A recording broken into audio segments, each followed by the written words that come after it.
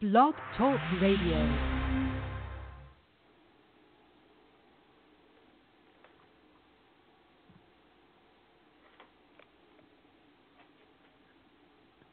Are you sick of tales of deleted emails, racial intolerance, and grabbing married women by the police?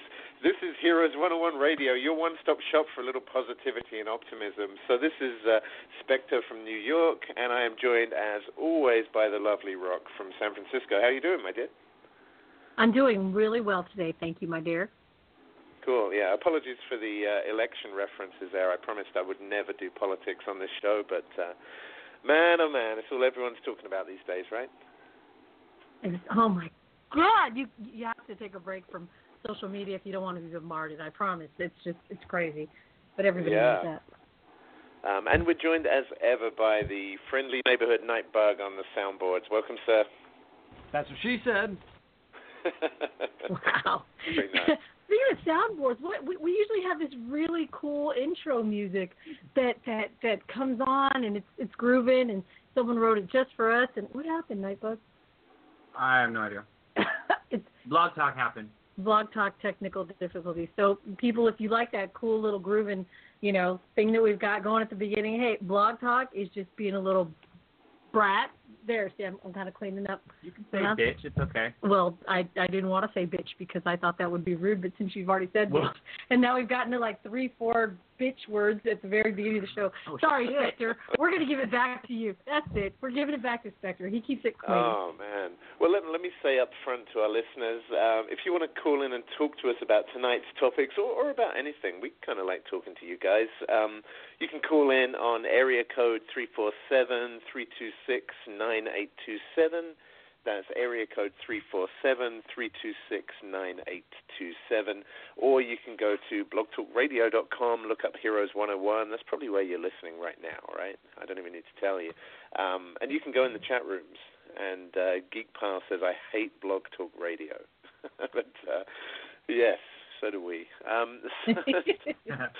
Welcome. So, we've been off for a couple of weeks, and we've had various stuff going on, but the last thing you heard from Heroes 101 Radio were Rock and I in a sushi restaurant in the Bay Area of California, eating a ridiculous amount of sushi, and basically just being dorks for a video. But that was fun. So nothing new, right? Because we will always, every time we see each other, eat way too much sushi and be dorks. So that's that's our MO right there. And I don't apologize. We had a great week out there. Well, you guys always have a great week out there, but I had a great week out there with you. Partly because it was Nightbug's birthday and we had a good time, and massively geeked out playing Star Wars role-playing games, which was a really fun experience. We also had a fairly productive week as well, though, right? We certainly found I should spit this out better. Who are we before we even before I go down that road as to what we did during that week? That's right. Do you want to tell the listeners, or do you want me to go on my spiel? No, I think you should go on your spiel because I'm tripping over my tongue here. It's just it's not working for me tonight. Right? It's a weird Tuesday. It's Taco Tuesday at our house. And I think of yours too, Spectre. But we've all just wolfed down our meals. And anyway, we here at Blog Talk Radio, Spectre and I are part of a group called The Initiative. And what the hell is The Initiative? Well, The Initiative is a group of people who sometimes get dressed up in superhero costumes, most times not. And we go out and do good deeds for our community. Why, you ask? If you're a cynic, I can understand that, because it needs to be done. I don't give a damn how corny that sounds. That's how everybody in the initiative feels, and we've been friends and family for almost 6 years now, and I can tell you that's what this group does. We do everything from, street patrols to homeless outreach events. Those happen all the time, by the way, and needle pickups, use needles, and free self-defense classes. Oh, my gosh, we've got branches that do that monthly. We'll provide you links, but we're a bunch of good guys. That's what we are. We really are. We just want to do good things for the community. And that idea is what formed this Heroes 101 radio show. We wanted to bring out, like Spectre said at the beginning of the show, the positive. We're tired of hearing about I'm not even going to bring up their names. We're tired of hearing about that one particular family that's done nothing to to bring about their own fame. We're tired of talking politics. We're tired of everything else that brings the general, feeling of the world down. So this is what Heroes 101 is all about. That's who we are. Welcome to the show. Wow, thank you very much. That was much better than I could have said it. And I think coming back to my point, the week I was out in San Francisco, I think we did most of that in 1 week. We did a used needle pickup patrol with some guys from my work who thoroughly had the best time ever picking up used needles on the streets of San Francisco, and we found. I mean, I don't think the record for you guys, but certainly the record I've ever found on the streets, 157 used needles we took off the streets, which, could have been significantly dangerous to people. We found like groups of 20 to 30 needles just thrown in the gutter by the sidewalk. I mean, crazy. So we did that. We did a public safety patrol and actually drilled some interesting scenarios. So what happens if you hear gunshots? What happens if you come across a body and that person's not breathing? And drilled out some of those scenarios, which are things that you do come across if you're working in a public safety capacity. And just a whole bunch of other stuff. We gave out socks and water and stuff to homeless people who needed it. And a very, very cool experience for me meeting up with you guys again. Well, that's the thing. And if people have been listening to us for a while, then they already know that whenever you come out here to San Francisco, because he comes out on business at the same time every year, every time he steps off that plane, we literally will whisk him to whatever is going on. He always comes at just the right time. I think last year we whisked you away from, you got to check into your hotel, and then you instantly had to come and perform in a concert with us without even getting to rehearse with us once. And then I think the next day, the day after that, we had a lupus, was it a 10K? I can't remember what it was. It was a walk to raise funds and awareness for people suffering from lupus. And then we had a street boutique that we, oh my God, it was almost the same thing this time. So I think that if Spectre decides to make excuses to not come to San Francisco, it's because he's probably going, geez, I'm kind of tired. I don't want to do all this time. Nah, that won't happen. That won't happen. I know you. You're crazy. Really and you'll won't. come out and do it all anyway. Yeah, exactly. Yeah. So we were talking homeless outreach, and one of the things which we sometimes hear is, especially when you're somewhere like San Francisco, and the homeless problem is so in your face and just so excessive in terms of the number of people on the streets.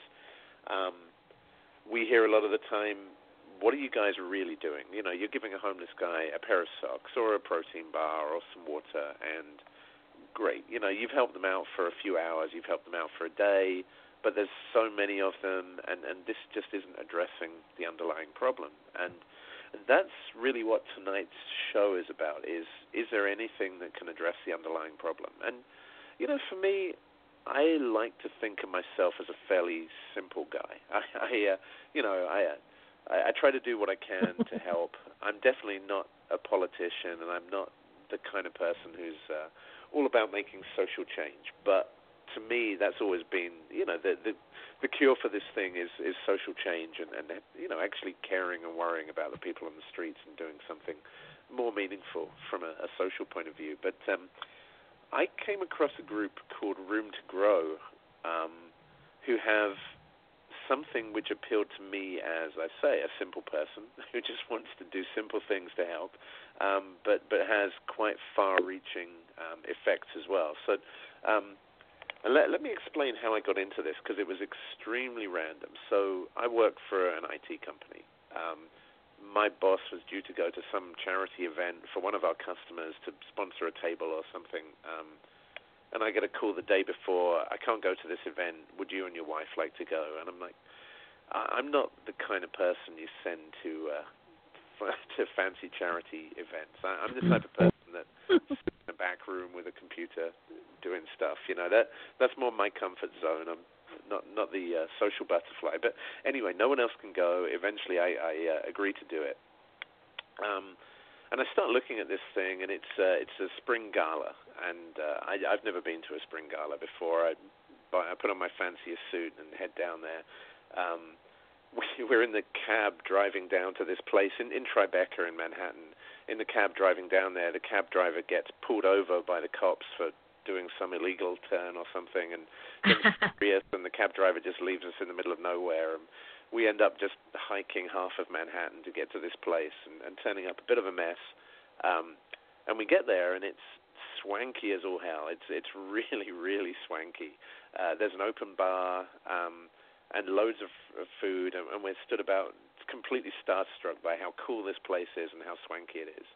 And my wife and I are at the bar, we're having a few drinks, and I hear this conversation going on next to me, and I think, I recognize that voice. I look over my shoulder, and it's literally Bruce Willis, the actor Bruce Willis of Die Hard, John McClane fame, stood next to me at the bar just having a conversation. And I didn't play it cool at all. There are photos of my face when I notice Bruce Willis is behind me at the bar. And, yeah, I didn't play it even in any way cool.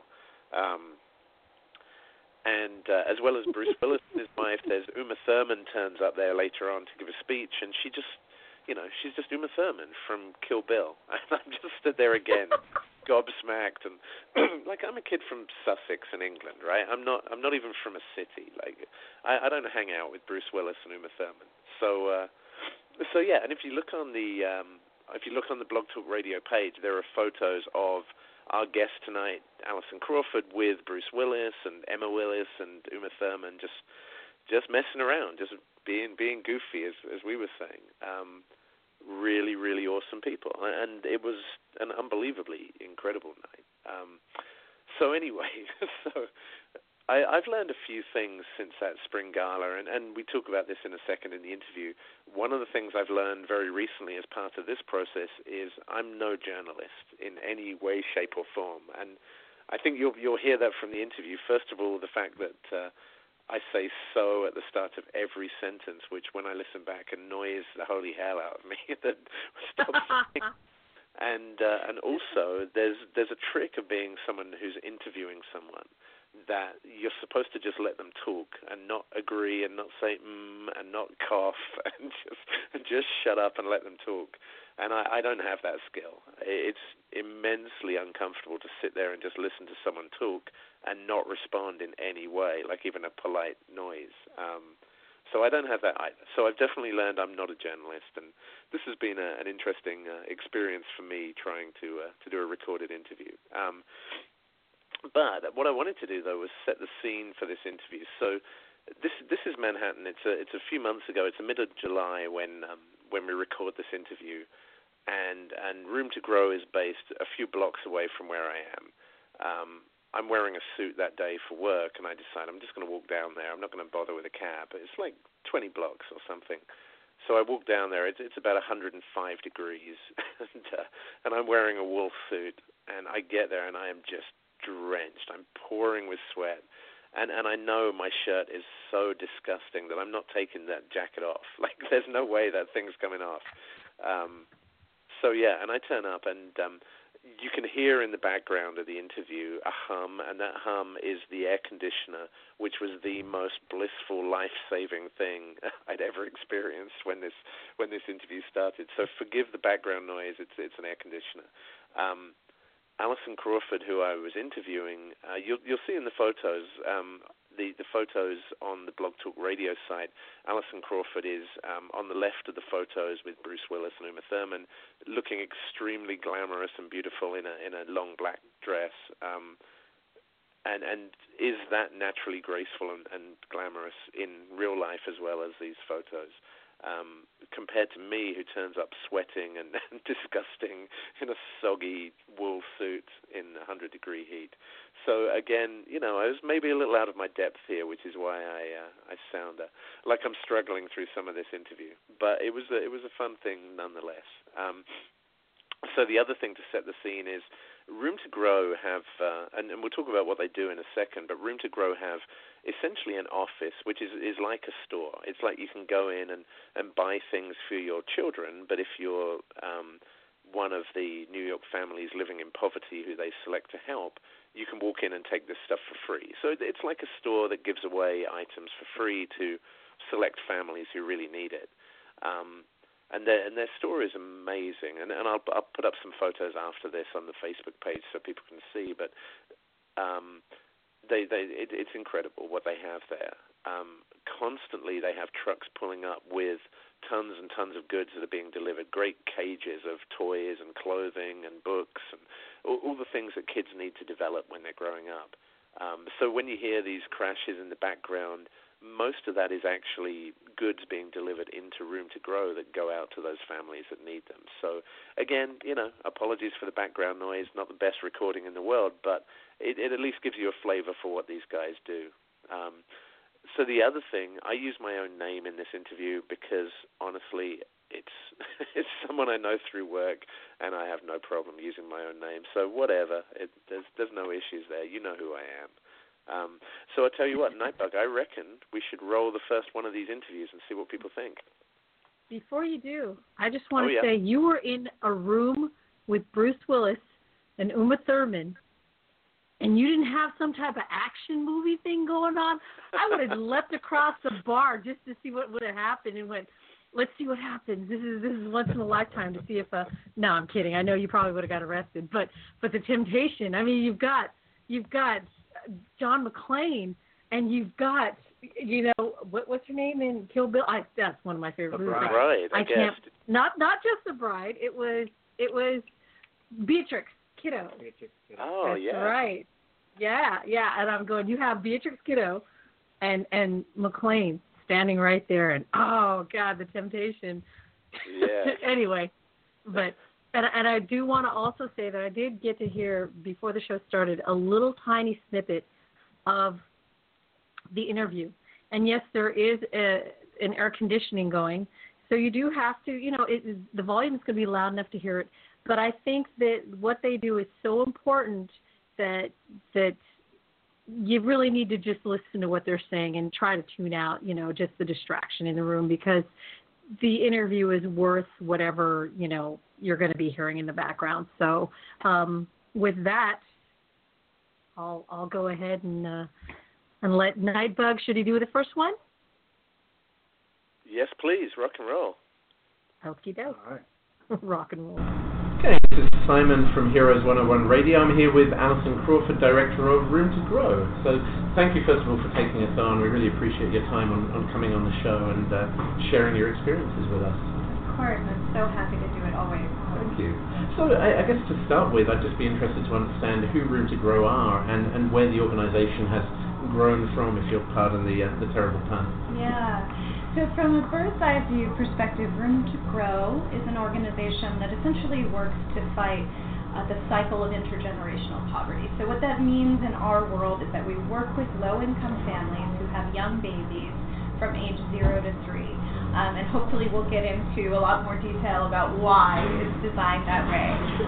But the idea is essentially that if we can help to protect the early childhood experience of young children who are very much at risk for long-term challenges, whether they're socioeconomic, socio-emotional, even physical and health-based, that we can really help to support a next generation of folks who are much more successful in the long term. So that's our big vision.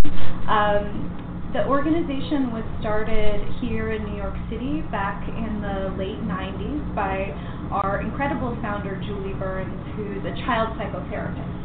So that was really her lens. And she was doing social work. She was working at the Karen Horn Eye Clinic, which is sort of a classic New York social work historical landmark in a way, and was working with families who had children in foster care or other really challenging circumstances. She wasn't doing a lot of work with babies because the system was really more designed to triage and to address significant sort of already emerging challenges rather than preventive.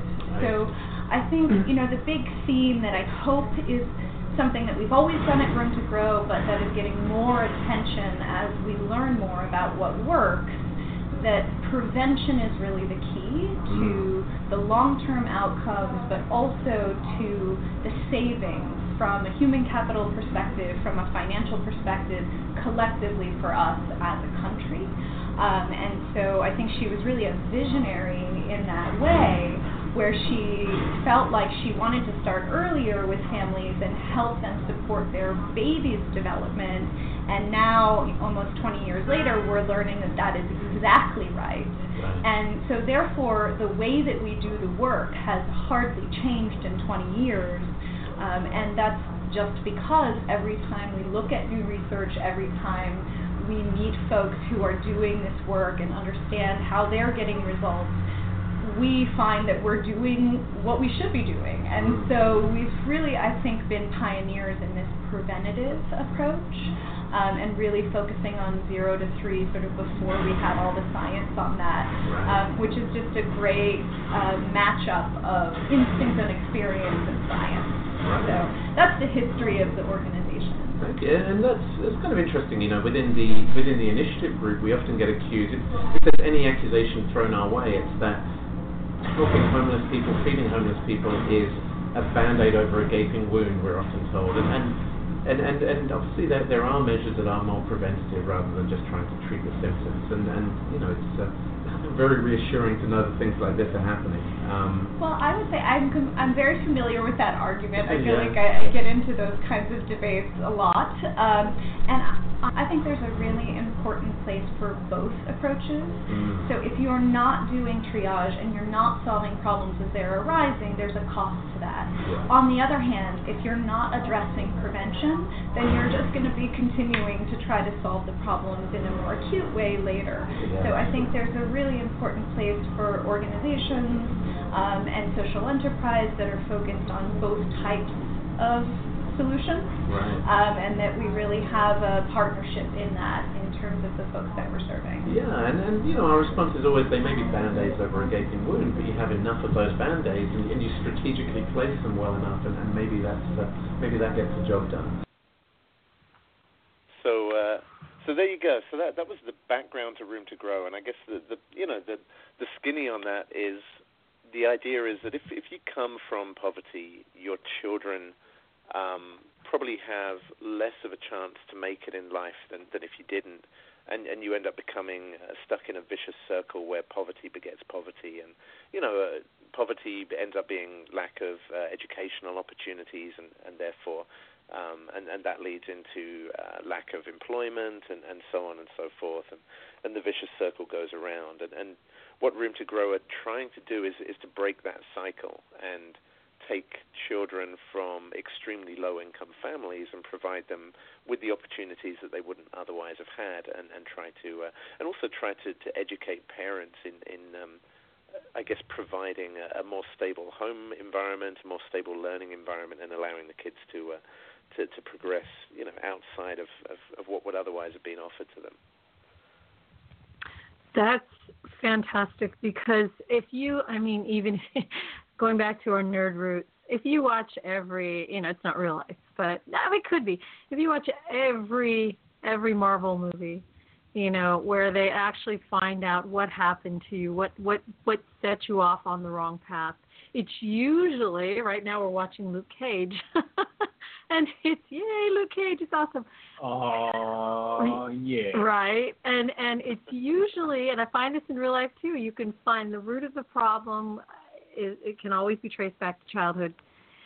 Most times, there's always something that marked the way that you were going to go. There's something that just like you said, if it's a cycle of poverty, if you feel like you don't have clothes that fit you, that you're being ridiculed in school. These are, little kids, especially babies. If the parents have to worry about that and struggle about, for that, how much attention can you really be giving to what really needs to be paid attention to? So I'm sorry, I'm overwhelmed by what this organization does. So the words aren't coming as eloquently as I'd like to put this, but I think that addressing it at the root is one of the most important things you can do, and I don't think that's a Band-Aid at all.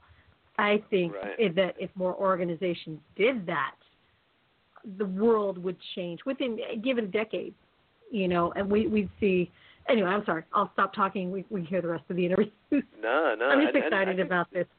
The other thing that I really identify with this group as well is helping the kids and breaking that cycle of poverty is the ultimate goal. But to me as a parent, and I remember my own father saying this to me years ago, was there was nothing more terrifying than a point where he realized that he didn't have the means to feed my sister and I, that we were, that he as a parent, there's no worse feeling and greater failing than feeling like I can't feed my kids today. And and I've been in that situation myself, where I've come very, very close to the wire, and just not Same here.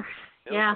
From and just knowing the terror and just the horrible feeling of failure that you get as a parent when you're in that place, and the fact that there are groups that are just willing to basically fund you and give your kids everything they need for the first 3 years of life. I think not only does that help you as a parent, but it helps you focus on being a better parent and less about just the terror of, how am I going to feed my kids tomorrow? Exactly. And that, when I could see crime starting from, if I had to steal to feed my children, I would steal to feed my children. I'm sorry. It's not even a question. So, it's just desperate times call for desperate measures, and if you can cut out some of that desperation, well, anyway, we can go on with it. Yeah. So let's roll interview number 2, where I ask Allyson a little bit about her personal background and how she got into this gig. Got it. All right. How did you come to be personally involved with Room to Grow? Yeah.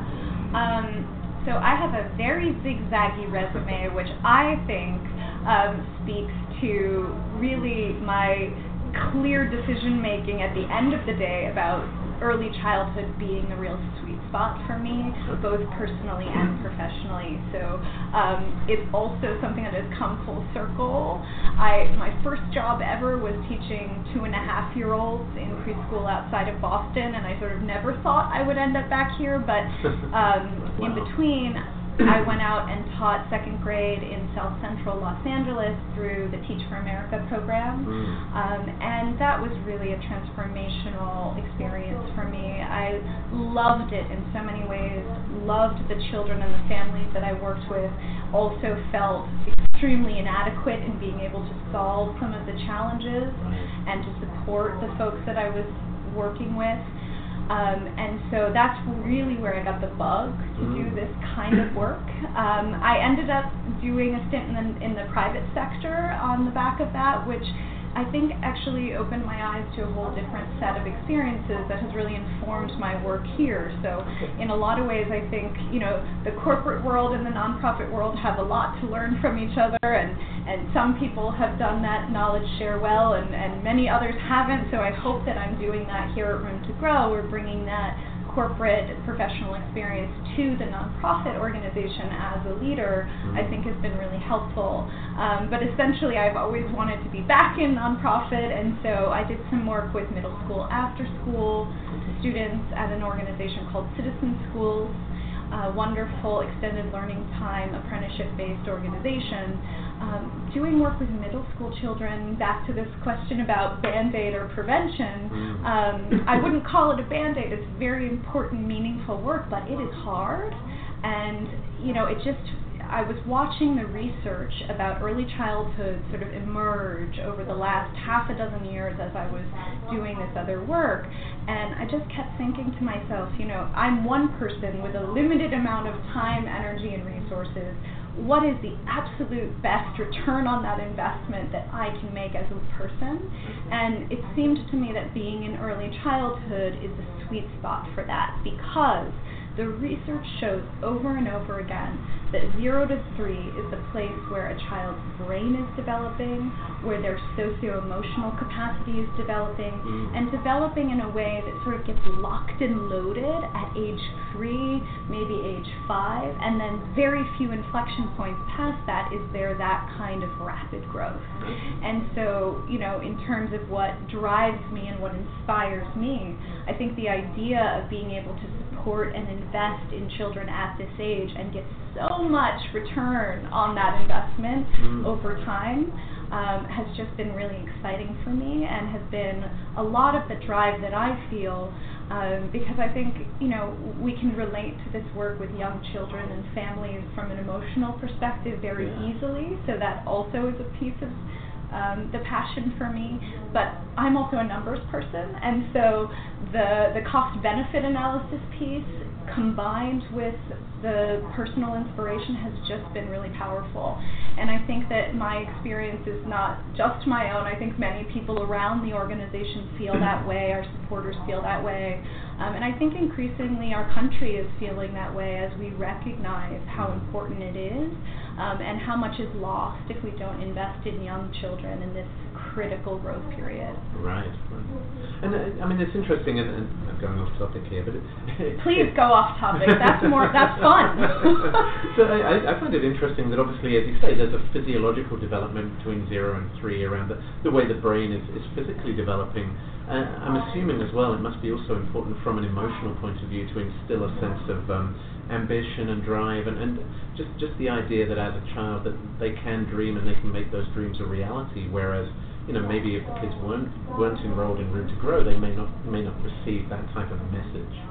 Yeah, it's a great point. I think the brain development one is very concrete. 85% of a child's core brain structure is developed by age 3. So that's a pretty incredible, scary, and also opportunistic point to mention because we can do a lot in that area. But also the point about socio-emotional development is increasingly at the forefront of this conversation about what early childhood healthy development means. I think we're learning that the parent-child relationship is so much more critical than we ever imagined to that socio-emotional development, and that so parenting sensitivity, for example, is critical. Responsiveness, being attuned to a child's needs, really forms that socio-emotional perspective in the child as well, and that socio-emotional capacity affects the child's ability to learn in school and to function in society in ways that are much more difficult to change later if they're not set on a strong foundation. So I think, the conversation about what does it mean to be school ready is a primary place where this socio-emotional topic is moving to the forefront, because it's one thing to talk about math skills, it's another thing to talk about what facilitates the capacity to acquire math skills, and that's the ability to listen, to interact with a group or a team or have a conversation with another person, sort of control impulses, right? So those are the kinds of things that we talk about executive functioning in the brain. It is not separate from the same levers that we need to push to support socio-emotional development. Right. So I don't know about you, Rob, but two things really, really struck me about what Allyson said there, and hopefully more than two, but two things really, really stuck out to me. One was, and actually the first one I think was just how cool the people are that you meet when you're involved in volunteering and community work. Just what awesome people you bump into. But how, like Allyson said, every single person I've worked with in any kind of volunteer capacity feels inadequate in terms of addressing the underlying problem. Like, the problem's always so massive, and you feel like just one person chipping away at it. But, I find it so encouraging to meet those people. And the other point, which I'm just going to leave hanging out there, was the Allyson's comment about people from the corporate world making a massive difference in nonprofits, because nonprofits are typically worked out by volunteers who, for all the goodwill in the world, don't treat it like a business. There you go. That's my 2 cents. Oh, I'm inclined to agree with you absolutely, and as disheartening as it can be, feeling like we're only making a tiny little splash in a giant, ocean. To hear her, say something along those lines, it's encouraging because that's what we feel like all the time. And the initiative is, we have 10 branches across the United States and in the UK, and as much as we do, we feel like we've been doing things, guys, for 6 years. Just we do everything we can, and yet we say that all the time, that we feel like we're just a drop in the bucket. And here's this corporation that's growing and has sponsors like Uma Thurman and Bruce Willis, and she feels that way. I think that's just the affinity that people in volunteer work have. They just feel as though they can't do enough. They're not doing enough. And I think that's the beautiful thing about volunteers, is they'd like to fix the problem instead of just fixing a symptom. They'd like to cure it. So, like I said, as disheartening as that can sound, it's encouraging as well. Yeah. And similarly around the age of the kids, the fact that, as she was saying, all of the evidence points to the fact that between birth and 3 years old, you can make such a massive difference in the physical development in the brain, the emotional development of the child, and that's really the sweet spot. That if you're going to try to turn the issues that poverty causes around and fix things at the root, that's where you do it, from birth to 3 years old. So then after this, I asked what I thought was a fairly good question, but in a really bumbling way. So let's roll on with interview section number 3, I guess. All right. Coming from the UK into the US, moving over here, you hear a lot of people talk about how the US school system is intellectually a year behind the UK school system, that if you come over at age 9, you're probably going to be the equivalent of a US student at age 10. And there's a real skepticism about the quality of education in the US. My finding has been, perhaps academically, there may be some grounds for that accusation, but the US school system spends a lot more time on emotional intelligence, around social responsibility, around the way you should act as a member of your community, the way you should act to your classmates, and that to me is worth more. As you say, it's a facilitator for learning other topics, and to me, that's something that's made me very, very glad I made the move across the Atlantic and have my children growing up in a system where those sorts of points are more important. So. Boy, I'm not sure I'm qualified to weigh in on the comparison fully, but I would certainly be heartened if that were the case. I think that American school districts and specific schools struggle a lot with working with children who come from a background where they have risk factors, and so that's exactly what we're trying to do here. Imagine if every 3-year-old were going into pre-K and then kindergarten with this kind of support and experience. I think it would radically change their experience in school, which, as you're saying, is part of that academic process ultimately. So that's kind of our vision for Room to Grow as an organization, but also many other early childhood organizations that are doing great work and should be doing more of it across the country. Right. So I think you probably already described the program model. Was there anything? A little bit. I can actually describe it specifically because I think it's very interesting and one of the most unique pieces of this work. And I just mentioned there are lots of other organizations that are doing great 0 to 3 work as well. What makes Room to Grow different is a combination of things that we do. So there are 3 primary pillars to the services that we provide. The first being parenting education. So we have a very specific curriculum from birth to 36 months about exactly what to expect and how to support the achievement of developmental milestones with children. So we meet with families every 3 months in person for a good solid chunk of time, and we talk about everything under the sun, from early literacy and language development to physical development and all the things we've talked about, socio-emotional. So that's the primary pillar of the work. The second is the material items for the baby, and so that's significant in a couple of ways. One is that it intersects with the parenting education curriculum, as you can imagine. So if you're talking about the importance of interactive play and how serve and return between a mother and a child really facilitates that child's development, then at Room to Grow, you're then turning to the baby boutique and saying, let's select together 5 toys from this section of the boutique that would help support that practice that we talked about around interactive play. And then that parent is taking home the knowledge, the physical materials, and the confidence to implement that at home. The third thing that we do is support in other ways that help to develop family system stability. So, like you said, there are also Band-Aids that we need to apply to a low-income family who may be struggling with housing, access to benefits, domestic violence, and sort of, you name it, it walks through the door here as a challenge. And so we help to traffic cop access to other services and make sure that families are solving those problems over time. Since we work together for 3 years, we really have the opportunity to set both short and long-term goals around the things that we know create overall family system stability, but then ultimately are helping to create a thriving and stable environment for the child. Great.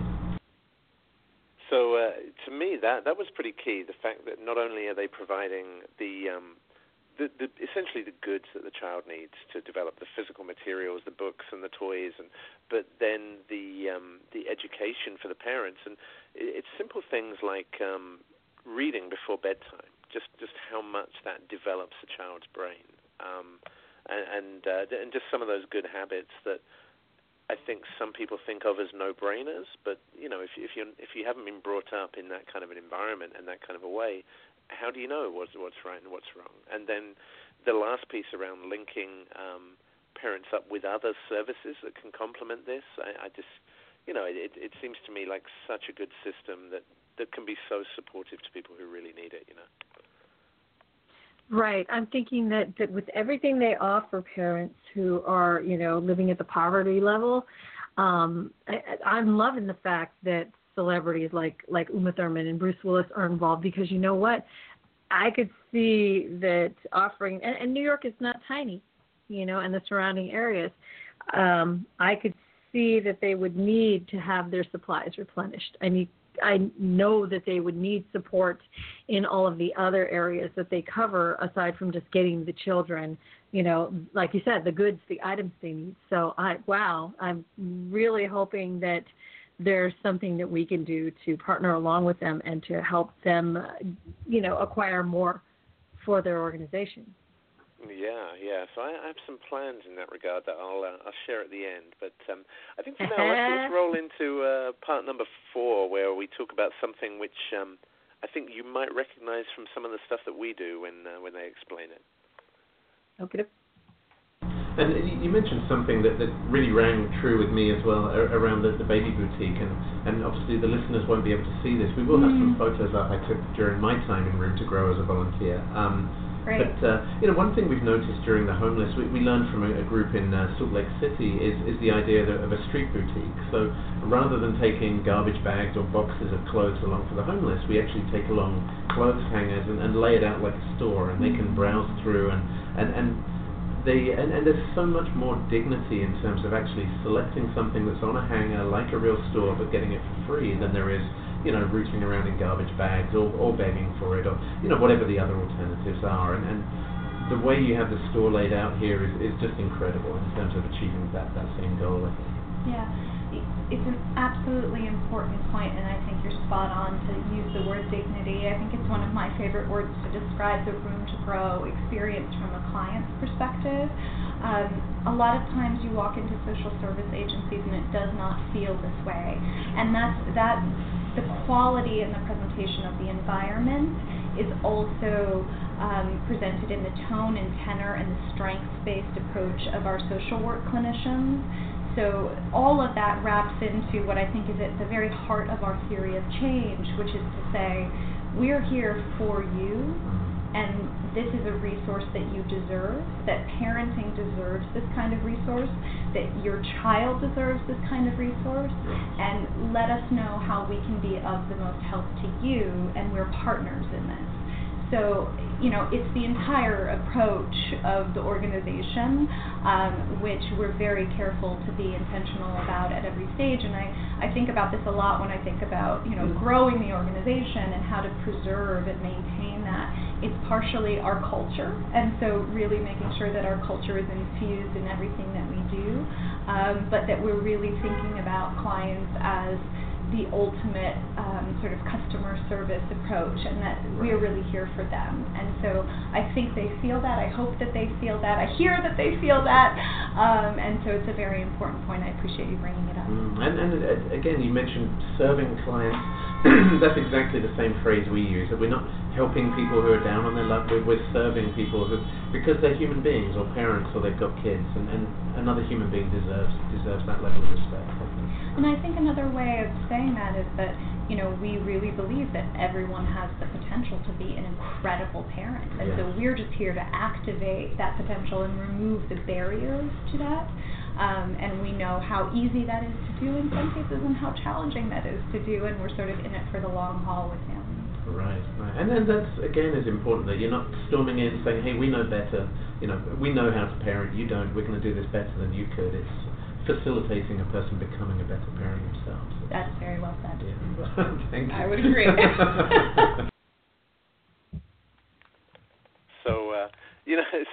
So the baby boutique really, really reminded me of the street boutiques that the Legacy Initiative and now you guys in San Francisco hold, where, and I love the fact that that they refer to their clients as clients. Like I think I'm going to adopt that phrase as part of the New York Initiative's homeless outreach. That the people we're giving stuff out to are our clients. That's who we're there to serve. Yeah, that sounds fantastic, because I was thinking about this, and I was thinking about how you and I both were discussing how we've been very close to not being able to feed our children too, at some point in our life. And, it's hard enough to be a parent, to try to be a good parent, and then you take away the money, you take away the goods that we need, and then you take away that level of dignity when you walk into the social service. I've been in these social service offices, and I know what it's like to feel like, they're not happy that you're there. You're not happy that you're there. So the permeating energy is just horrible.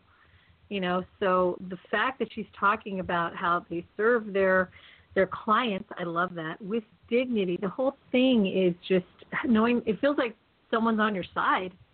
It feels like someone, you can feel that they want you to succeed. So it can only get better from there. I'm loving this whole approach. Yeah, and I kind of wanted to pause there and explain my own experience as a volunteer there as well, because I really liked what Allyson mentioned, that the environment is important in terms of having an environment that's welcoming, like you say, not like a Social Security office where you're just a number and stood in a line. When I first moved to the United States, I went to the Social Security office to get my Social Security number for the first time, and a guy had been there for hours and had fallen asleep in his chair and had missed his number in the line when they called it, woke up just afterwards, and they made him go to the back of the line again. And I'm like, really? Do people matter that little to you? But yeah, I think so. Allison's point about the environment, I think, is really key, but then the attitude of the staff as well. And we've seen that ourselves with people like the Legacy Initiative, and the manner with which they conduct themselves is so important to the way they're received on the streets. So I was going to kind of just cover my experience of a volunteer, and really it was a very, very simple process. I just went down there straight after work. It's like a 10-minute walk from my office, and like I say, when I'm at work, I do a bunch of management stuff. I get involved in big decisions and a lot of stress. And when I volunteer for things, I like, giving a homeless guy a pack. I like carrying a bag. I like lifting a box, simple manual things where I don't have to think. I just do something that I'm told to do and get on with it. And Room to Grow was exactly like that. I went in, there were boxes and boxes and boxes of donated items in a big storeroom, a small storeroom out the back that was just crammed with them.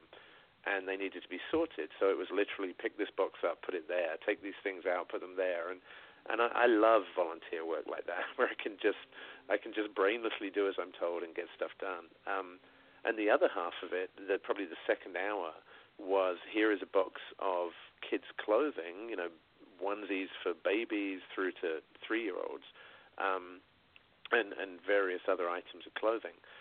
just fold them. Here's the procedure we use to fold clothes, fold them up and put them on these shelves, and just make it look professional like a store. And that to me was a really, really enjoyable way of volunteering, because as you're doing this, and it's not the most brain-intensive work, which, as I say, I loved, but it means that you get time to chat to the other volunteers and meet people, and nobody you meet through this stuff is going to be anything other than an exceptionally cool human being who is donating their time to help other people. Oh, absolutely. Great point. Yeah, I'm sure some jerk's going to walk in. I want to volunteer. I don't think so. I think it's going to be all people like you who've got good hearts and want to do something. So, and if you're listening right now, and we're always big on trying to find new volunteer work to do. So I'm sure you're going to hear this a lot, but I would absolutely encourage you to contact Room to Grow and go down and do some volunteer work. If I were in the New York area, the next time I am, we'll go together, Spectre. We'll go and do that together. Get a whole group down there. Mm-hmm. Yeah.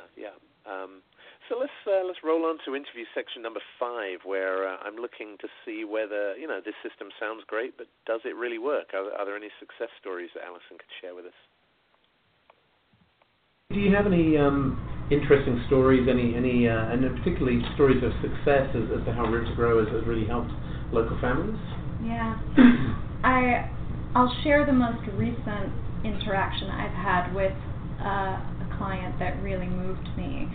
There's a young mom in her early 20s, single, with a 1.5-year-old beautiful little girl, and I had the chance to talk to her about her experience with Room to Grow and in the program, and she sort of immediately burst into tears and said, Allyson, I have never felt this much support from anyone in my life, and it has radically changed for me what I believe is possible for my child, for me, and I think hearing that from someone who is really struggling in so many fundamental ways. She's working at Home Depot and has hopes to go back to school but doesn't have a clear trajectory for that, so I think feels some real disappointment about her own accomplishments as an adult, and really wants to see a different pathway for her child, and so just sort of has this beautiful way of talking about that, where she said that the support that she feels from our clinicians here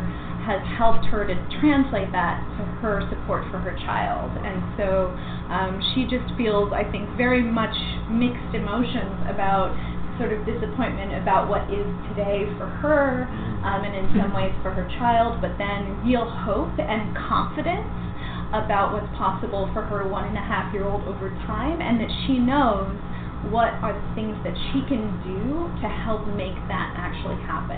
So she knows that interactive play on a daily basis and reading a book every night and coming here and making sure that she has support herself from people at Room to Grow and other places is going to be what makes a difference for her child. And so just to hear that sort of very sophisticated reflection on her life and her dreams and her disappointments was really powerful for me, and I think reflects a very common experience of Room to Grow and sort of a client profile that we often see, where they have this inflection point. It could go well, it could not go well at this point, and hopefully we're helping to steward it in a positive direction together. I guess it's almost sad in one way that, as you say, if she's never had this much support in her life, that's a pretty sad thing. But the fact that you're breaking that cycle of that could be repeating with her child and giving her, as you say, the hope and confidence for the future is incredible. That's absolutely right. And for example, it gets very specific within the curriculum where they're looking at things like language development, and one of the things she mentioned to me was that her child was slightly behind the ideal benchmark on being able to say a certain number of words at this age, and so she was really focused on that and really promoting early literacy, reading, language development, narrating things while they're walking through the grocery store to try to encourage her daughter's language development. And those are exactly the levers that, if they're pushed, can make a big difference for that child's down the line. So it's interesting to hear, that she recognizes that there's not a delay yet, but a potential concern, and that she's really actively working towards that. That's sort of a perfect case study on what may not be a success today, but I anticipate will be a success over the next couple of months for sure. Yeah, so I don't know about you, Rock, but this, I must admit, it broke my heart hearing about this woman with a 1.5-year-old who just had no kind of support, and amazing that she's got support now, but just the thought that there are parents out there who are just drowning. So, that whole section was a real double-edged sword to me, but it reminded me that when my kids were in, I guess, the equivalent of kindergarten, I used to go in and volunteer at their school. I don't know whether you're even allowed to do it anymore anywhere, and whether that's a thing here in the States, but I used to go in and volunteer at the school and just sit there and let the kids read to me and try to help them. If they didn't know their alphabets, I tried to help them with that. I'd help them sound out words, and there was such different levels of ability in the kids' class, and there were some kids who came from families with real issues. There was two twins who were the kids of a mum who was a heroin addict, and the dad was in jail. I mean, it wasn't the most socially sound family to come from, and I used to just go in and just let them try to sound words out to me for an hour a week or whatever it was. And I think the fact that you can do things like that and help other people's kids, you can obviously do that and help your own kids learn, is a pretty decent way to spend your time, I would say. It is, and it was heartbreaking. If I were there, I probably would have asked her, how did you keep from crying yourself? Because, I'm overly emotional when it comes to children anyway. But to hear somebody, I'm sure she'll hear so much of that, and she's probably heard more, previous to that, where these families are so grateful to finally have someone to have their back.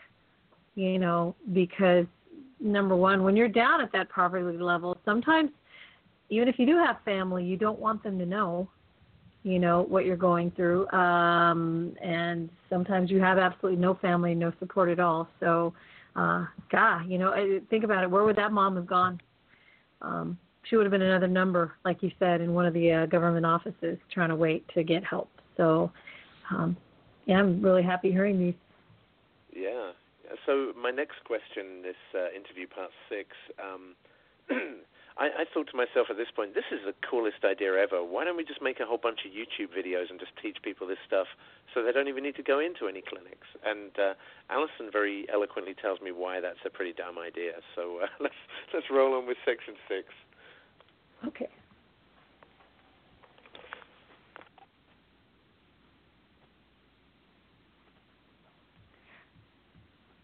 Section 6 is rolling, but it's really quiet. All right. Well, if Section 6 doesn't want to play ball, I'll tell you what. I'll explain what I should have probably just guessed from the start is electronic mediums are cool and all. If you miss that human touch, you pretty much miss out on everything behind what you're trying to achieve. So, I definitely still think there's probably, I've been doing a lot of thought myself around this whole learning through video type of a deal. We do all of our updates every week in the initiative now via video, and we get a ton more hits and a ton more exposure than we would if it was just text. So I think the reach of video is pretty important, and as a microphone it works. Out of interest, well. and maybe it will work, maybe even in theory it falls down, but have you looked into, and maybe someone else is already doing this, but have you looked into the possibility of kind of distance learning for parents to learn these kind of skills? And I guess some of the things that Blog Talk is doing its own thing. It was deciding when it was going to play that, and then it decided that it was going to turn it off. So I think maybe it'd be better if we let you continue what you were saying. So I already gave a spoiler on that one. But, I think especially when, as you say, it's something where someone's feeling exposed and they have no support anywhere else. Are they really going to learn enough through YouTube videos or distance learning packs or whatever to really make a difference? I think unless you've got an actual social worker or, a carer there to actually help you through it, I can't see it working. So, I kind of debunk my own idea there, I guess. I tend to agree. And you and I, we tend to agree on a lot. So I don't want people going, she's always agreeing with him. Well, he's a pretty reasonable guy. I mean, there are times when he and I have been like, nope, but Ned. But with this, yeah, we're pretty much on the same page. The emotional content. It's important to be able to reach out to someone and to be able to speak with someone, and even just to have an ear, a real live person. So, yeah, I'm with you on that one. That despite all the media, out there that we can use, it's wonderful to have the one-on-one, Especially the way they're offering. I'm very guilty these days in taking every idea that I think is cool and saying, hey, if you put it online, instead of reaching 100 people, you'll reach 1 million people. And, until you realize, well, but you need 1 million people to facilitate that as well. Yeah, okay. Right. I get a little over-enthusiastic about technology. Me too, but we do. We just want to spread our good news. What can we say?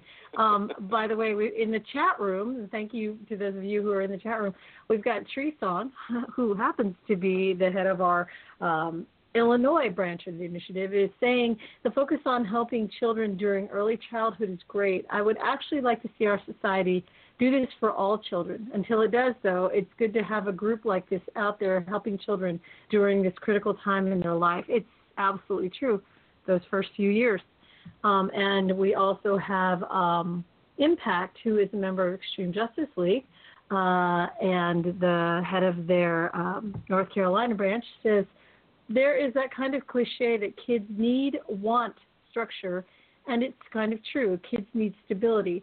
I know people who've joined gangs mostly because they offer stability and safety, and that's absolutely true also. As sad as it is, the gangs are the first ones to offer that support, like that young mom was talking about, Allyson, that's there's the first support they've ever had, and it comes in a negative way, but it's still support, right?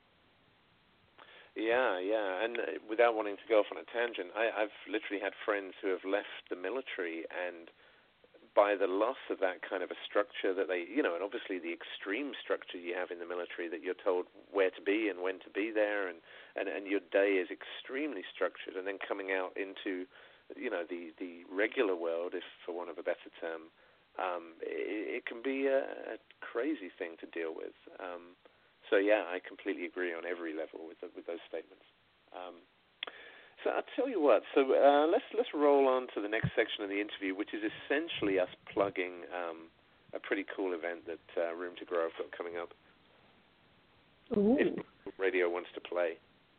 Right. We'll see here. Let's see. I know you have an upcoming event as well, the Power Breakfast. Maybe you could tell us a little bit about what that Power Breakfast is and what you're hoping to achieve. So there are a number of ways that your listeners or anybody else could get involved with the organization. We're a very open door to anybody who'd like to collaborate with us. One of the ways of doing that is to come to events. I think it's a great way to learn more about the organization, to get a feel for it, and also to support. And so on Tuesday, October 25th, at Bryant Park Grill, early morning, 9 a.m., we have an hour-long breakfast with a really exciting panel. I'm really dying for this one. I've been looking forward to this for a while, but we have Matt Dowd from ABC, we have Nick Kristof from the New York Times, and we have Juju Chang, the anchor of Nightline, moderating. And so what we're asking them to speak about on the panel is policy and politics, and essentially how that affects families across the socioeconomic spectrum. And we're hoping we can get some conversation in there about early childhood and early childhood policy, but it's really meant to be sort of a broad conversation, between a couple of folks who probably have very different opinions. So it's meant to be a little bit pushy, so we hope it'll be lively. And so you can purchase tickets at roomtogrow.org, and hopefully people will come out and support and enjoy the conversation. Fantastic. And for our listeners, particularly those in New York City, how would you recommend people help in other ways if they're not able to make it to the Power Breakfast? Sure. We also have a Boston office as well, so my answer will apply to both cities. So there are many ways to volunteer. I think you've been a volunteer here, which means you can come in either as an individual or put a group together and come and help with our baby boutique. That means counting, sorting, folding books, clothes, toys, equipment. And then there's also ways to get involved through things like our Young Professionals committees. They run fundraising events for us and help to support the organization on special projects. And you can also send us your baby things. And so sometimes, again, that can be an individual clearing out their outgrown books, toys, and clothes. But also we have schools and other organizations and communities put together what we call a clothing drive or a book drive or a toy drive or all of the above, and sort of gather up things over a period of time and then send a whole bunch of stuff our way, which is really exciting. So we have toolkits for that kind of thing as well. So all of the information is available at roomtogrow.org, and feel free to reach out. Great, thank you. And of course, the sirens in New York City. No, I love that. I've been hearing the horns honking, the sirens, and it's quintessential New York. I love it. It makes me feel like I'm back here. I miss it. Right. So I'll tell you what. Let's roll into piece number 8 now of this thing, because it's a similar topic that I wanted to pick your brains on after this one. Okay. I guess I first experienced Room to Grow, and we first met at the Spring Gala in downtown, which was one of the most amazing events. I've been to a few events in Manhattan, and that was probably one of the most amazing I've ever been to. It was possibly the open bar may have added to that, but I wouldn't doubt it. But thank you. We'll take the compliment anyway. And then possibly resulted in me waking up with receipts for things that I'd bought as a celebration. That's how it works. That's called fundraising. So there were some incredible celebrities there as well, and Emma and Bruce Willis, and Uma Thurman was there as well as a bunch of other people who, for me as a kid from England, my mind was a little blown by that. But I just wondered, from the point of view of Room to Grow, how important is the celebrity factor in quotes? How important is that towards driving fundraisers, and is that something that you actively encourage? Yeah, absolutely. Listen, I think it's really important. It's important to raise the visibility of the organization. I think celebrities have an incredible power of amplification that I don't have, say, for example. So it's really wonderful to have them support. I think what Room to Grow is lucky enough to have is a number of celebrities who also are very involved in the organization in other ways. And so I think that makes them better spokespeople, but it also is very heartening to see that they're involved in the organization on a daily basis and not just when it comes time to show up to an event. So, for example, Uma Thurman has been on our board for 18 years. She's a founding board member. She cares very, very deeply about the strategic direction of the organization and generating resources of all kinds to help support what we need, from year to year. So she's been an amazing long-time supporter. Emma and Bruce Willis have been more recent relationships, but I will say that working with Emma Willis has been an absolute pleasure for me as a leader. Again, somebody who cares so deeply and so authentically about the organization and about the work that we do, that we're in sort of constant communication, and she's always looking for ways that she can help support, big or small, PR or not. So I think we're sort of getting the best of both worlds on the celebrity front. And I think it really speaks to people, at the event that you were talking about last spring, Savannah Guthrie was also with us, and she just recently announced that she's having a second baby. And so I think the cause speaks to people who are parents in a way that's very personal. So she spoke very eloquently that night about why Room to Grow matters, and so I just really appreciate that authenticity and sort of deep understanding from a personal perspective about what the organization does. So I couldn't hope for more on that front. I think not everybody is that lucky, but that's our scenario for sure. Sure, and I think the speeches that happened at the event, it was very, very clear, as you say, just how passionate the celebrity guests were. You know, it wasn't just a, hey, where's the open bar? It was very much people invested in the cause and the work that you're doing. So that was incredible to see. And I think that's most important for us, because from that comes everything else, right? So, like I said, I think knowing the organization as well as they do, they become better spokespeople, which raises more resources and awareness, and so there's sort of a virtuous cycle there. I think if you miss the part where there's this authentic engagement and the time spent to understand the organization, then you probably don't reap the rewards in that way. So, I think that's what we appreciate about their involvement. So, Wow. so Rock, I guess, coming back to your point earlier about, having people like Bruce Willis on the books, the thing that really surprised me when I was there at the event was Bruce Willis. Initially, I thought he was a little standoffish. People were asking him for autographs and selfies, and he was polite, but he declined almost all of them. And he pretty much kept himself to himself. I mean, he would say hello, and, people would say, I'm your biggest fan, and he'd say thanks. But, that was pretty much as far as it went. But I think that, the whole point he was trying to make, and exactly the same with Uma Thurman later on, was it's not about them. They're there to support a charity. They're not there to be celebrities. This isn't, a red carpet event. This is them supporting Room to Grow. And I think that showed some integrity that I kind of respected at the end of the day. It did. I'm thinking about that because at first when he says standoffish, I'm like, what's wrong with him? And then I realized, what? Were he to have made it about him, it would have been talk about him. It would have been all the posts would have been about him. Instead, I'm sure if someone walked up and asked him, or thanked him for his involvement in Room to Grow or discussed something about Room to Grow, he probably would have engaged them because he was there to support the, organization and be more visible, than not having celebrities. I like what she says about having them there. They raise the visibility through their celebrity amplification. What she couldn't do without them.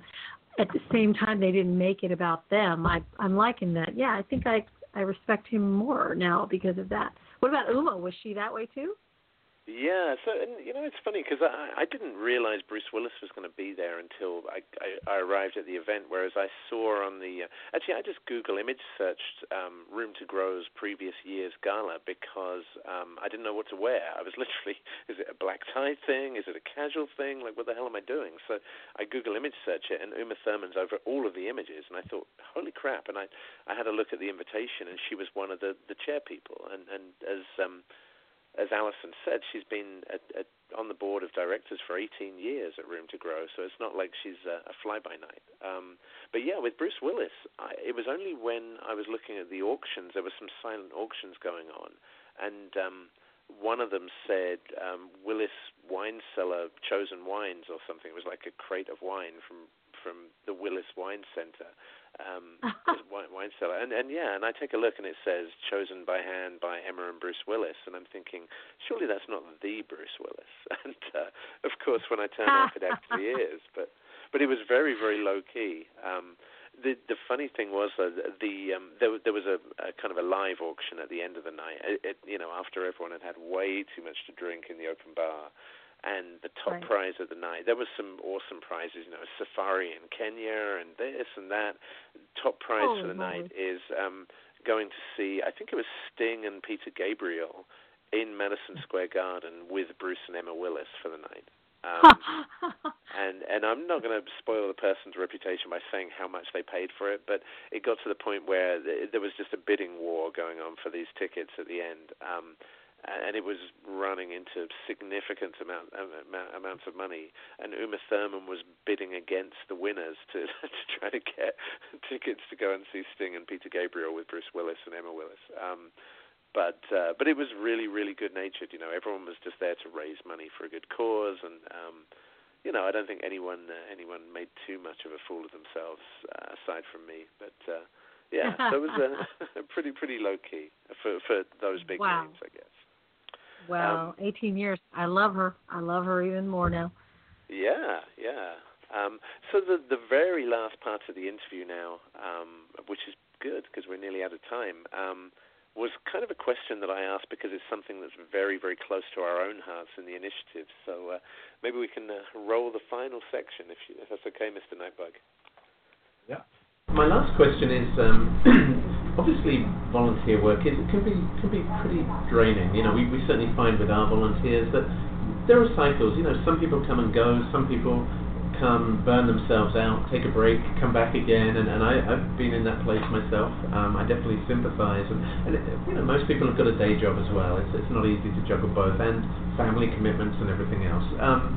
How do you kind of motivate and retain your core of staff and volunteers? How does that work at Room to Grow?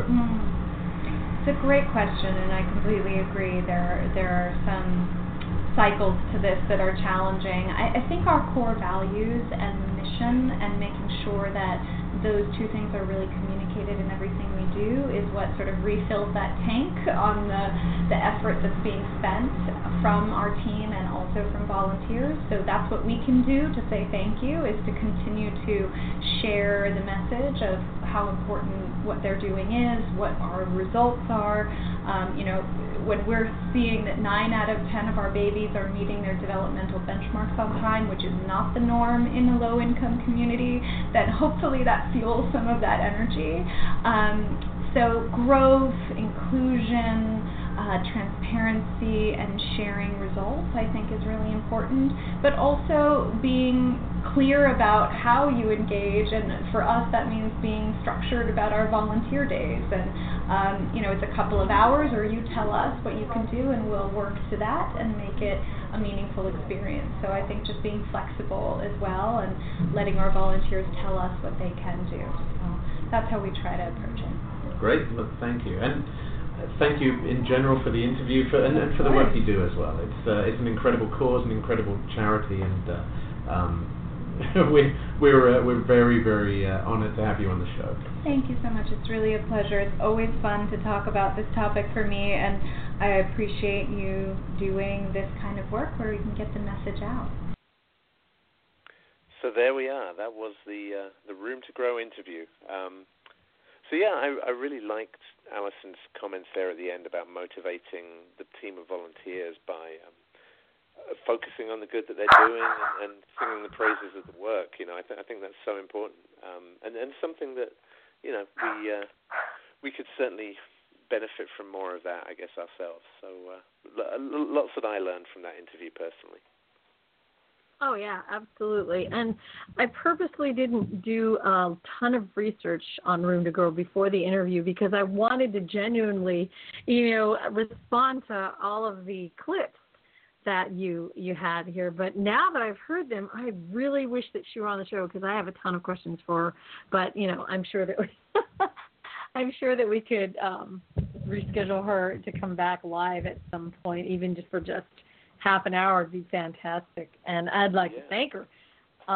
What they're doing is really important. We try to bring real-life superheroes onto this show as often as possible, and that doesn't mean just the community, because if this is your first time listening and you've never heard of real-life superheroes, there is a growing community of people out there who, like I mentioned at the beginning of the show, do put on costumes at some point and go out and do good around their communities.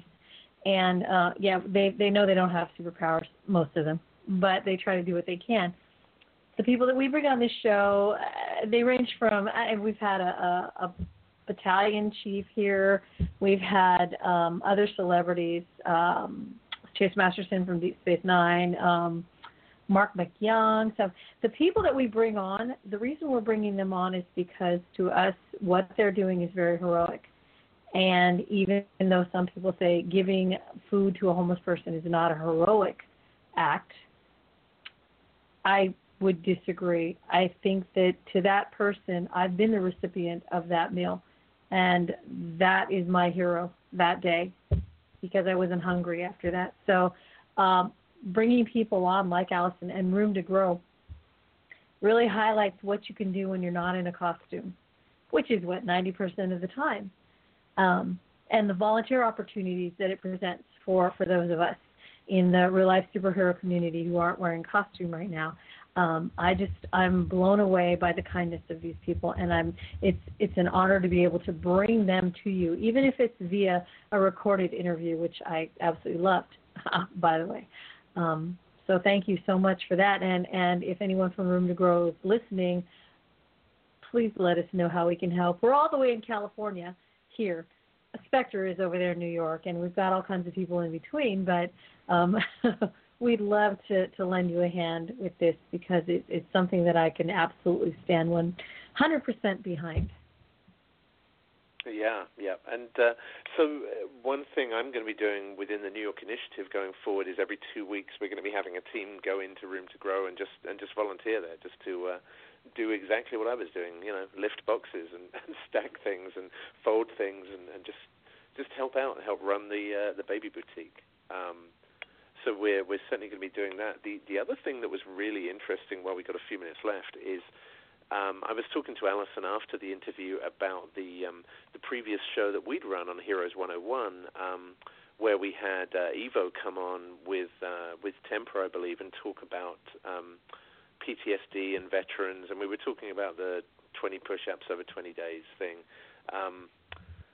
And she was really, really interested in the work that the Washington Initiative have been doing around veterans packs and what goes into them and how we distribute them, and was really interested in helping out there. So there may be, and this is the way these things always go, right? You meet good people, and there's always something you want to work on together. So the veterans thing was really of interest to Allyson and the team there. Oh, fantastic! I'm glad you brought that up. Yeah, that was our last show before this one, and veteran care packs are being created by the Washington branch of the initiative, and they are to help once they get in the hands of veterans with PTSD. They're wonderful things to keep your mind off of things, to keep you occupied, and to help in the event of a panic attack, etc. So these are fantastic. And from what I hear, they're getting big requests for these items, these veterans care packs, because, that's just like with the attention that the 22 push-ups is bringing. There are still so many Americans that don't know how many veterans come back and just cannot handle the trauma that they've been through and are committing suicide. To the number of 22 per day? That's 22 too many. So kudos. And I would love to see the them point work we made together. in the last show was 22 push-ups is great. You're going to look great by the end of it and do some do some great working out. What would probably be much more beneficial to the veterans that you're reportedly trying to support is to actually do something real for them. And these veterans packs are a great way to really make a difference in someone's life who needs it, as well as some of the other stuff that Evo went through in that show that I won't try to steal his thunder, but basically just lending an ear and lending some support to people who need it as well. So, I think the whole message there was we can pick and choose how we try to help people, and you don't have to be doing a ton of push-ups, and there are people who aren't physically able, who can't do a ton of push-ups, but there are still ways that you can help veterans and help people with PTSD. Absolutely. No, you're not stealing his thunder. I'm sure he'd want you to repeat what he was trying to say from the last show. So I'll check in on them. If you have friends who are veterans, absolutely check in on them to make sure that they're doing okay, out of the blue as often as you can. So, and it looks like Spectre in the chat room, it looks like Impact, a fellow real-life superhero, is saying if you volunteer the day that he's in town, he will join you for that volunteer effort right there. So he's coming to New York.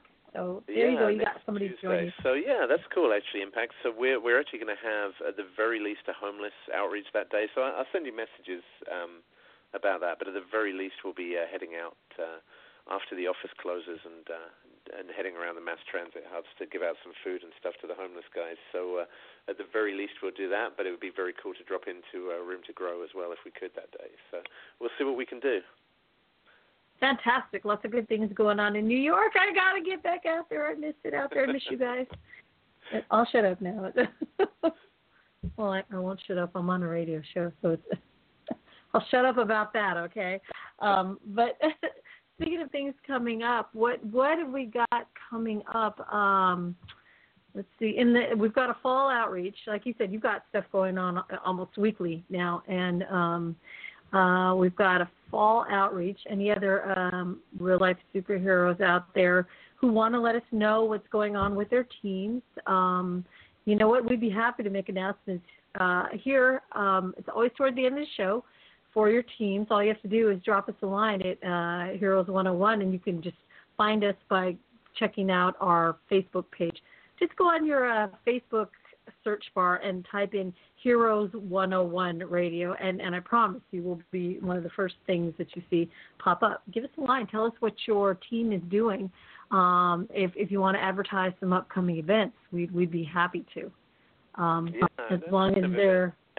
Tree Song, who was in the chat room a second ago in Illinois, and the team up there were involved in I think it was a 10K. I was trying to just load up the details, but it was a charity run recently and raised a good chunk of money for charity. We're actually looking to do the same thing in the New York initiative. My cousin actually in the UK did this thing last year called Movember, which the idea was you run a 5K every day in November, and sponsorship goes to charities for cancer research. So at the very least, me personally, I'm going to be running a 5K every day in November, which is going to suck. Holy crap. Are you serious? Okay, you know what? You keep saying that you don't like to run, but then every time I turn around, you're posting where you've run that morning, making me feel crappy because you run in the snow, whatever.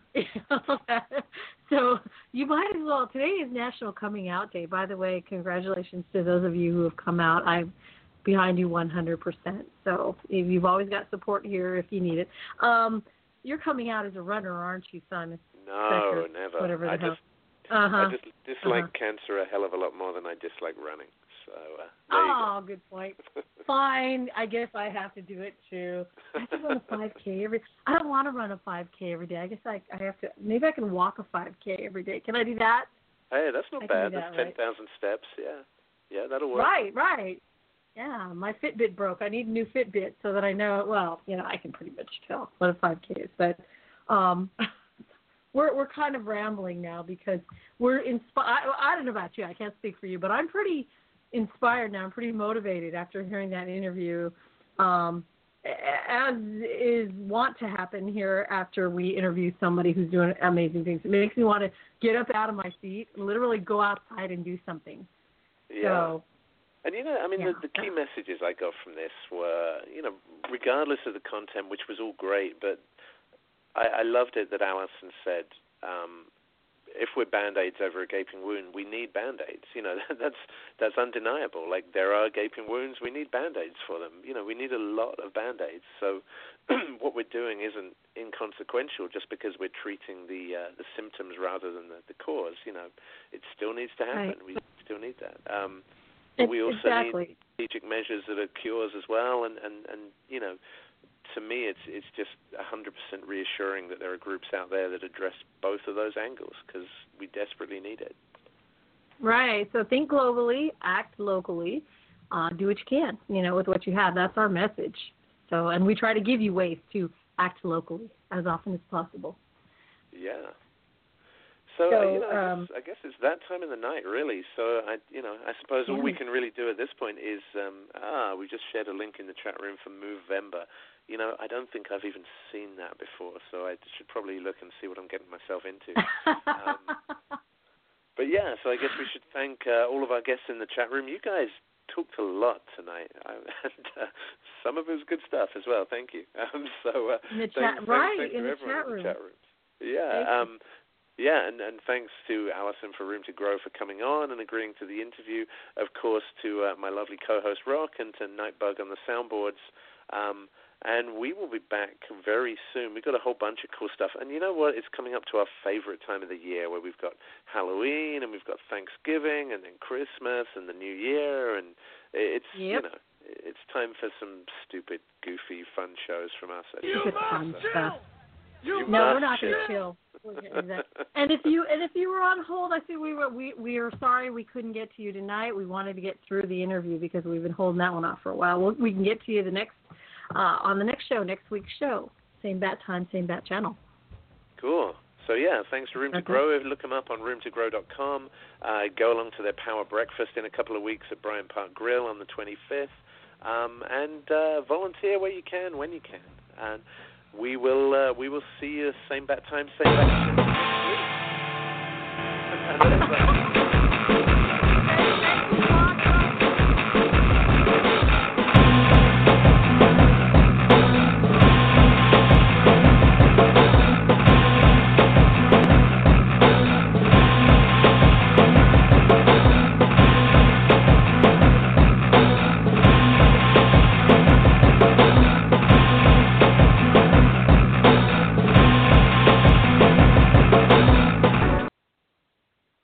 Talk Radio is mental. I just want to say that. Put that thing away, you're going to get us all killed. I know, right? Have a good one.